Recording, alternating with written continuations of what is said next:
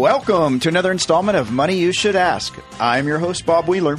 In this episode, we're going to explore, question, examine, converse, dig deep, expose, laugh, and cry about the money beliefs, money blocks, and the life challenges of our next guest. Turn up the volume, listen, learn, and laugh. I'm super excited today because we have Judy Carter in the house, and Judy's done a million things. She's written books. She's done stand-up comedy, and I always forget this, but she's a magician. Yes, president of the Tropical Fish Club. There you go, president of the Tropical Fish Club. I love tropical fish. Motivational speaker. She has done everything as she builds her empire. And I want to also say that I actually took Judy Carter's comedy workshop years ago with my good friend Vicky Barbalak and about 100 other really good friends of mine that are still friends to this day. That's where people bond. Yeah. You know, especially if you're bombing together. Not that you guys bombed. You guys were great. No, we probably bombed. No, you're great. I mean, I can't believe some of the students. I was watching this comedy special and went, this girl's a genius. Hannah Gatsfly. Gatsfly. And I went, she's a genius, and she inspired me. And I went, someone called me and said, oh, did you see one of your former students? And I was in Australia. I went and did a comedy class, and I remembered her, and it's like, oh, my God. I mean, that's really the case of the student teaching the teacher, because she blew my mind. Did you see her? I didn't. Thing on Netflix? No, I had Netflix to check it. Comedy special? I'll check it out. How did it feel to see Vicky on America's Got Talent? You know, that's the thing. Those girls really worked hard. A lot of people want to be a stand-up comic, and they go I'm just going to smoke some pot. Right. And I'm going to get up on stage and just drop F-bombs. And, yeah, that works. No, that sounds familiar.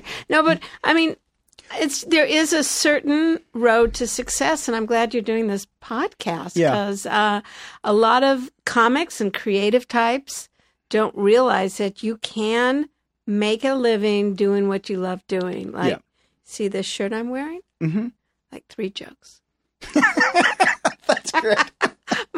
My house in Venice, well, a lot. That was 727,000 jokes. Millions of jokes. McDonald's. But what you're saying about people working hard and you can do what you live your passion. And because I remember when Vicky Barbalak volunteered for a weekend when you had a workshop up at Big Bear, and I don't know if you remember, and so Vicky was she agreed to help clean up and do all these things so she could be part of that weekend. And that's where I met Vicky. Oh, yeah. Was that in Big Bear? Big Bear.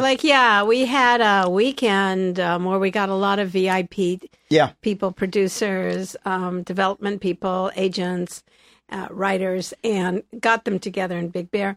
And I just know that a lot of the people who did end up on finalists of America's Got Talent or on SNL, they were the ones who go, let me volunteer, let me really learn, let me really show up. Yeah. And I have to say that if you want to get paid, the very first step is you got to get good, right? Right. And you're not going to be good when you start. You'll get glimpses. Yeah. Just because you're bombing doesn't mean you're not on your purpose in life. Right. Because, we all do. Yeah, I've seen people that you would say, this person will never make it. And then 2 years later, they're the most brilliant comic you ever saw. We're not making names? Are we making names? We're dropping? No names. No names. Well, let me ask you this. So I find this crazy. You were born in L.A.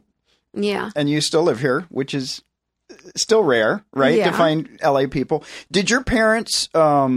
your mom had a store, right? Wow. I did a little stalking. And your dad was a mechanical engineer. For the city, yeah. For the city. Mm-hmm. And did they encourage you to do comedy? Did they encourage you? And I know you started doing magic when you were in elementary school. Yes. So you were in this all early on. Yeah, and we weren't rich. I said to my grandmother who came here in 1921, why didn't you buy a little land in Beverly Hills? Yeah. And she said, it was a bean field. What? I'm a farmer. I'm going to have beans? What? You know, so yeah, she was Jewish. Anyway, but what happened was I was a kid. I had a terrible speech impediment. I was really shy. And I really wanted to, one thing in my life, I wanted to do magic because I saw a magic show and I saw this magician saw a woman in half and put her back together. And I went, that's what I wanted to do. I mean, I didn't want to be the assistant. Right. I never want to be the assistant. No, and I didn't want to saw women in half. I wanted to put them back together. Which is probably better. Joffrey, there's. I was like, it was really true. And I find that with anybody who makes a living doing what they love doing is that it really starts in childhood. Mm-hmm. And it starts with something's wrong in your life. And I grew up in a family where my sister was severely disabled. And I wanted to have magic because I wanted to levitate her out of her wheelchair. And I wanted that power.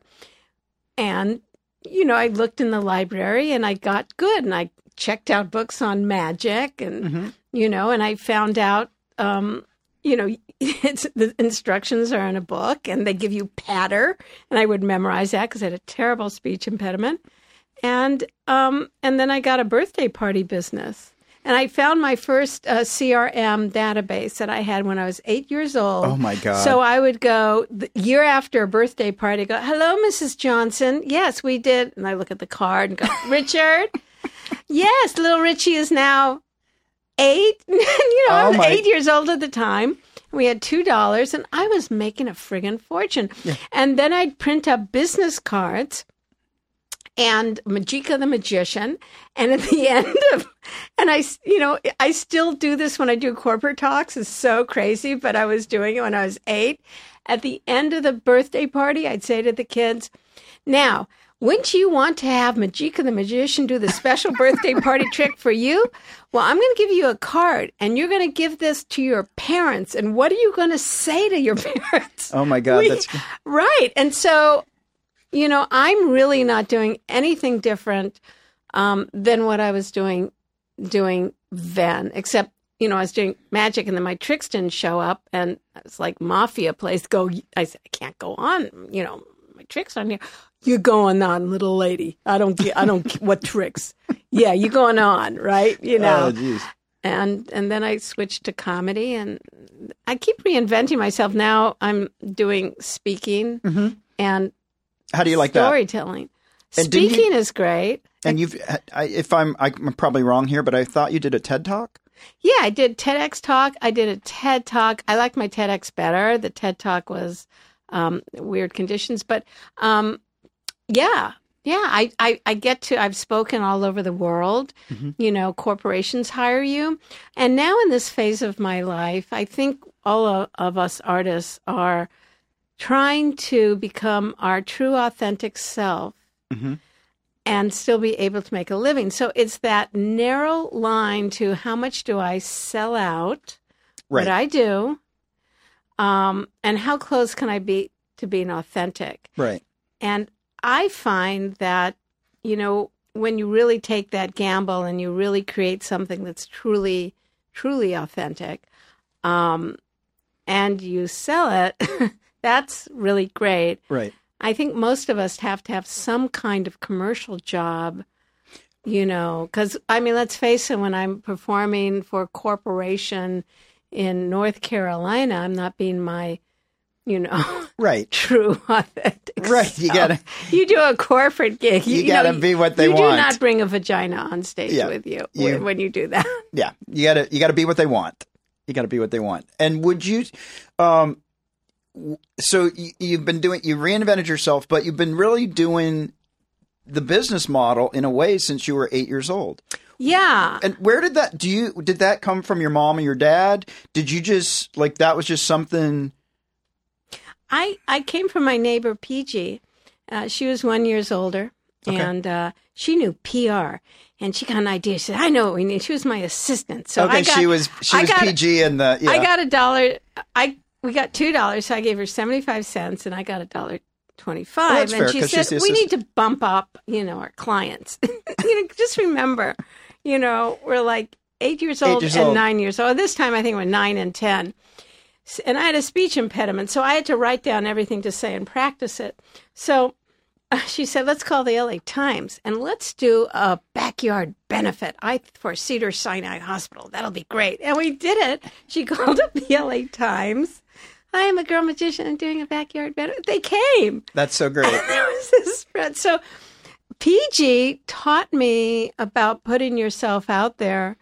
And then along the way, when everything fails and you end up really down, which happened to me, where you just go, I can't go on with what I'm doing. And I think we all have those places in our life. And then you have to very often, even that very thing you're making money from stops working, you have to reinvent yourself. Yep. And that happened to me. Was the book a reinvention? Like when you wrote the first book? What happened was, I was working comedy clubs, and it just got really rough. Working the clubs, they got to be like, you suck! Yeah. You're not funny! And it's like, I'm walking up to the stage, okay? I'm not even on the friggin' stage. Right. And in the middle of that show, I just had a realization where they were yelling and they were heckling. They looked like a Fellini film. They were drunk. It was like in Long Island, I think. And I realized making drunks laugh is something I did at the dinner table with my father was an alcoholic. I went, I'd be the friggin' entertainer. I'd be standing up here in front of a bunch of drunks, breathing their friggin' secondhand smoke. I walked off stage and I stopped doing it. Wow. And I didn't know what to do, so I decided I wouldn't eat anything until I got a sign from the universe, and it actually came in a book about money. Okay. And I thought I could share what I learned from this book, where what I was doing was no longer working for me. Right. I mean, I was getting paid. Right. A lot of comics would go, oh, I'd love to be a headliner and get paid, but I was traveling 46 weeks out of the year. I couldn't have a relationship. I was never home. I'm always alone on the road. It was sucked. Do you think? I'm pretty sure I know the answer, but like, it's more. It was difficult for women in the field of comedy for a while. I mean, I think there's still because it's so easy now, Bob. Because it's so easy now. So easy. I'm really glad we got rid of that sexism thing. Oh yeah, it's all gone now. It's so gone. Everything's equal playing field. Isn't it great? It's great. It's all good. Supreme Court, Kavanaugh. It's all good again. So fair. It's all good again. Well, let me ask you this. Do you think the belly room... So I just recently saw an article that was re-released after Mitzi passed about the belly room and talked about you and Diane Nichols and several other people. But yeah, I loved how they called me Judy Carter. Not exactly a household name. You had to put that in there. Like I was it's going great. It was going good. And there was not exactly a household name. I went, okay, thanks a lot. That's hilarious. I didn't see that part. But I'm not a household name. But do you know what's good? I'm like living my best life, making a living. Yeah. And I just want to tell you people, there are people who become household names and they're very famous. And there's such a small percentage of the people who are really working and having a fine life doing what they love. Doing exactly what they love. Because a lot of people think, I'm either going to make it big or that's it. And there's a lot in between. There's a lot in between. It's nice. You're not, Right. And you don't have, not at Denny's with the, Exactly. Now, is it true that you broke your ankle on the stage at the on the belly? Did you read my diaries? No, I happened to grab this article. It had everything. I was like, this is insane. That was funny. Well, there was there was a group Mitzi had go down to La Jolla. It was Sandra Bernhardt, Lotus Weinstock, may she rest in peace, Emily Levine, and myself. And I was doing, I think at those times we were getting really wild when we did those shows. And I think I was doing a cheerleader song to my clitoris, something like that. Something like that. Is this the kind of show you can say? Yeah, clitoris? you can say it. Is it always a clitoris? I get confused. Yeah. But whatever. It was some kind of thing. I was going, yeah, or whatever. I think the joke was. Can't remember what the joke was. But anyway, and I fell. And And I said, help me up. And I had sprained my ankle or broke my ankle. And nobody in the audience would help me because they didn't. They thought it was an act. Well, everybody was very scared of female comics. Like, I don't want you to, like, say something bad about me. Or, I don't want, That's so funny. chopping them or something. You know what I'm saying? Like, people were very, very nervous about women making fun of them. And I think at that heart, there's that thing that people are scared of. And that's why I just love Vicky. Barbara acted so great. Yep. And so many women are like out there. So that's awesome. No, out there doing it. And do you think like the belly room served women or didn't serve women? It's a bit of there is. Oh, it's separate is not equal. Yeah. Separate is not equal. Any place a woman or anyone can get stage time is awesome, because that's the thing. If you're interested in getting good, you have to get stage time. Right. Of course, it helps to read my book as well. There you go. Stand Up the Book and the Comedy Bible. And there's going to become spring. Well, you have to have me back because we have to talk about the Comedy Bible, the New Testament. Oh, the New Testament. Busy writing now. So now is that non-Jewish? The New Testament. The New Testament. Because gosh. It'll like turning water into wine. It'll turn your bad jokes into good jokes. That's horrible. I couldn't get it. Bad quick jokes enough. to fine? From wine to fine? I don't know. No, it has nothing to do with religion. So anyway, but I wanted to tell you what when I didn't know what I wanted to do, how I found out. Yeah. Okay? Yeah. Because it has to do with your show, because it has money in it. Okay, cool. Okay, so I didn't know what to do. Yep. I'm not going to eat until Get a the sign. universe gets a sign. Not even having apple juice. Nothing. Nothing. Huh. Just, my friends were going, there's a sign. Look at the billboard. I go, no. And I went out. But I found in this book called The 7 Laws of Money that freaking changed my life. Oh, cool. Yeah. It's an old hippie book by Stuart, the Whole Earth catalog guy. And a lot of stupid poetry in it, but it had 7 laws, and one of the laws said that money cannot be given to you. This law of money freely. You can't, like your parents give you money. The energy of the person who gave it to you is in that money, with obligation of that money. And you have to convert that money to your own energy. Now, I know this sounds very California. Hopefully people listening are from California. Yeah. Woo-woo. But my father had left me stock after my mother died, like $40,000. And he said, you're going to lose it. You're not going to be good. You're stupid. He's really mean. It was my first heckler in life. And I went, that's right. I'm going to sell half that stock. You know what I'm going to do? I'm going to buy a computer, and because it was 1980s. Yeah. You know what I'm going to do? I'm going to write a play. And then I'm going to have that play produced. And then I'm going to go on television with that. And that's exactly what happened. Wow. And it was optioned by Warner Brothers. And guess what? That stock, that $20,000, I had $20,000 left over. It was an asbestos. If I hadn't sold it, it went to nothing. Wow. Yeah. That is... So that's one thing. And then the other, it said in the 7 laws of money, is if you do what you do with a passion, money comes. Yep. And I believe that. And then a real important law was you only get as much money as you can keep track of. So you as much as you can handle, meaning as much as you can balance, keep track of it. Yeah. So anyway, that book changed my life and my views of money and what it's all about. So, and has that been your guiding through line even now, like with money, like paying attention to the energy and that when you receive it, it's got to... Now,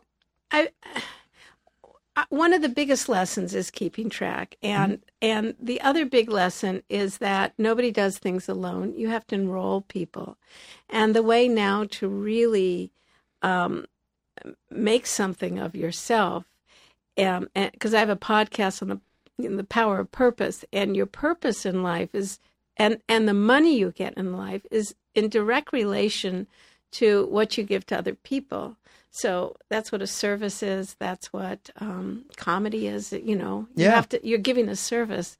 And so what you need to do is give it away, like give it away as much as possible. And eventually you do get paid for it. When I first started speaking, I just went, well, I'll talk about how humor can help people with stress and who needs to laugh. People have cancer. Okay, I'll call up Gilda's Club.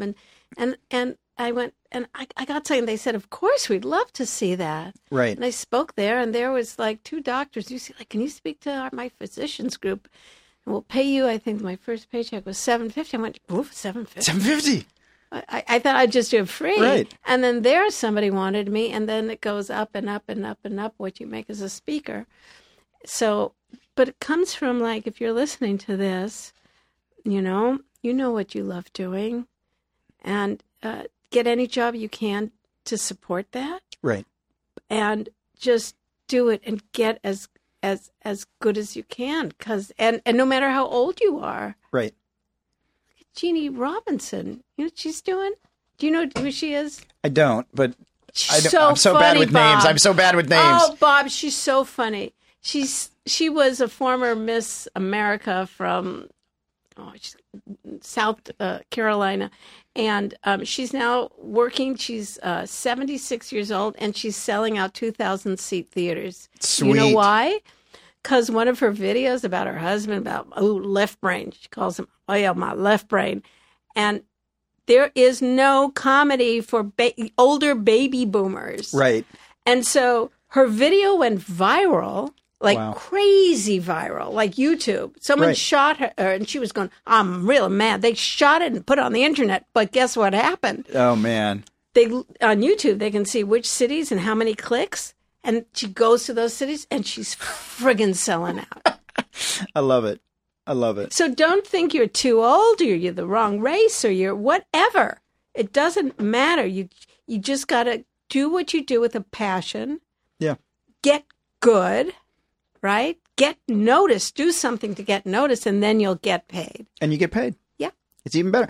And it's interesting because I tell people that sometimes you take a job, it's not your passion, but it's the road to your passion. You know, like, yeah. Right? Because we can't always, like, a lot of creative artists, some of the jobs we love doing it, but it just doesn't pay. No, means to an end. What is the means? How do I get there? And that's where I think people sometimes, especially younger people, they want everything now, instant, and you got to put in the work. I mean, Look, Vicky started, it's been a while, you know? She was doing it, I don't know how long, but at least 5 years. Yeah. And so, I mean, you know, but it finally paid off. I think she just 61, I think she said, but 60. And she went on a bathing suit. Oh my God, I love that. That was so great. That was brilliant. She's, you know, here's the thing. The road to authenticity doesn't happen the first week you're doing your first book you write, or the first play, or your stand-up set, or the story. You know, it takes time to know who you are and your voice and your point of view. And you're not going to get paid for it until that clicks. And if you look at the great artists like Edward Hopper, they had his whole work on display in New York, and you see his student years, his years in Paris, and then you see the definitive Hopper, which is, at the diner with people staring alien, and you go, look, he's 50 there. Right. He got it. Right. That's when he became who he was meant to be. Right. So we come into ourselves. So in a way. Yeah, because what else are you going to do? But just don't think because you have a job selling insurance. Right. Or anything. You do what you do to put food on the table and support yourself. And by the way, if you are a writer, don't get a day job as a writer. Because then you don't feel like writing when you come home. Right. It's like they say that manual labor is the best job for artists. So you can just leave it behind. Yeah, because let's say, I really want to be a performer. And so I got a job at Disneyland and I'm, Sleeping Beauty. Right. It's like, it's kind of acting. Yeah. Right? Right. So maybe now I'm who I'm supposed to be. No, I don't think so. Well, that reminds... I go up to Disneyland. I always go to Sleeping Beauty. Wake up, bitch. Nobody's coming. Wake up. The prince isn't coming. You're going to be in the same role. Come on. Poor Time's Sleeping up. Beauty. I know she has to start that day every day with waiting for the prince. Not happening. That's funny. Well, it's when you're talking about that reminds me of there was a point where I was doing stand-up comedy and CFO at the Comedy Store. So I finish a set and I walk off stage and they're like, Bob, you need to go down to the manager's office. There's an insurance agent and you need to sign some documents. I'm like, it's nighttime. I'm doing comedy. And then you get them mixed up. You're the insurance agent. Go, hey, how you doing? Hey, what's up? Hey, drink up. Drink up. Let's drink and drive. But so it's sort of hard to separate, keeping the art separate from the workplace is definitely that's important. A bit close together. It's a lot close. That's why I usually run down to La Jolla. But what would you say, like, do you have any beliefs that like your parents gave you that you're like, this is the belief I have about money, or they told you something? Or... Yes, I really do, and I'm trying to get over that. I feel like I need a couch to lay down, and you should say very soon, your time's up. My father was from the Depression, so he always would buy like the cheapest thing possible, and bags of tomatoes and potatoes, and we had rotting things everywhere. And then we would always we go to the theater or something, and we'd park like never in paid parking. It would be like a mile away, and we're hiking. You go back and your car's like broken into. It's just so now I'm having like, when do I stop being so frugal with myself? Yep. And so cautious. And, and I went to Bloomingdale's, and it was a sale day. Okay, that's good. But it was like, I bought jeans that were almost $200. And it was hard. Yeah. It was like in my stomach. It was like, yeah. They're jeans. But they fit. It's really good. Wow. They really fit well. And I'm going, I think that's wrestling. Like, I'm going over Christmas to like a fancy resort. Mm-hmm. It's like, they hiked up the rate so high just because it's Christmas. But it's the only time I could go. But really, really, that much $450 for a room, really? Yeah. And it's like, so. And how do you push through that? Do you just do it? Like when you bought the jeans, did you just like? Well, I have to have a talk with myself. I have to go, okay, look, you're putting on a credit card. You're going to get frequent mileage from it. Like I have to. You have to convince yourself. I can't just go like I'm worth it. I can't do that. I just can't. It's even now. Yeah, there's just... But then the debate is between saving money. It's like, okay, if I go all the way and drive to Costco, I'm going to save like $4 on this gallon. Right. But it's going to take me more time than the gas station on the corner. So how much is my time worth? Right.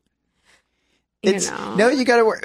A lot of issues here you're bringing up. Well, let me tell you, I just recently went to the airport and told myself I was going to buy a coffee and pay airport prices and not have a meltdown. Because normally I'm like, why are you driving? I take it out on the cashier because I'm so upset that I'm paying $15 or $20 for a croissant. Take it out on the cashier. Was she a woman, Bob? She was. But even if he was, I would have taken it out on him too. Okay. I'd be equal in my frustration. We'll talk about your mother now. Yeah, Bob. please.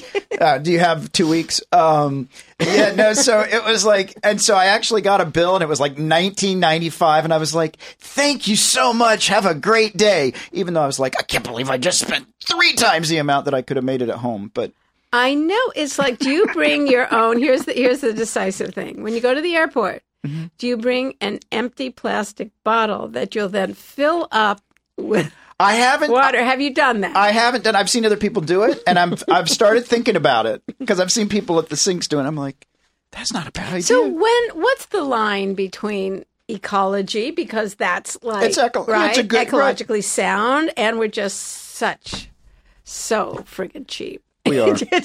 I'm super frugal. I'm trying to change, but it's difficult. I know. I like seeing money in the bank. Is it the number? Do you have a certain number that you like? No, I just... this is hard. I love this show because nobody talks about money. Everybody lies about money, but they do. There are, you can say, I love you a lot easier than you can say, hey, give me the money you owe me. Give me the money. Yeah, exactly. No, that's actually... Love this. Yeah, so... I never thought about this stuff, the emotional... It's so emotional, and actually Sean Pulaski was one of the reasons that I finished a book that I was writing about the emotions of money, because she was also talking about how I didn't know... I thought everybody had the download on how to do money, and I'm the only one. I was like, not at all. Not at all. There's so many people. Here's another thing. They go like, get advice from people and stuff and go to a professional. Every time I've done that, I've lost money. You've lost money. I know a lot of bad professionals, unfortunately. Yeah, 2008. You should invest in these real estate REITs, Buy high, sell low. It's the way it works. Well, we are about out of time, so I am so appreciative you came here. How do people find you on social media? Well, I have a little gift for your listeners. Yeah. Okay. I got a book for people to notice. It's called The Message of You, to find your message, and your message happens in the small stories of the day. So it's about finding extraordinary stories in ordinary day, and it's a journal that people write in. Oh, cool. I'm going to give it to everybody free. It's a download, and then you can write in it. And someone just told me, she put together an entire show based on what she learned from that. To get it, all you have to do is send me an email to free, Free, at my name, judycarter.com. So free@judycarter.com, and I'll give your listeners this book, because I am following my own advice.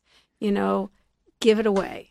Cool. Give it away. You give it away, and then you get paid. Then you give it away, and then you get paid something. You get paid. Yeah. Pay it forward. Exactly. No, that is beautiful. Well, I am so appreciative of having you here. To remind everybody, you're listening to Money You Should Ask. I'm your host, Bob Wheeler. You can check us out on Facebook, Twitter, Instagram, and you can subscribe to this podcast on Apple Podcasts, Google Play, and Stitcher.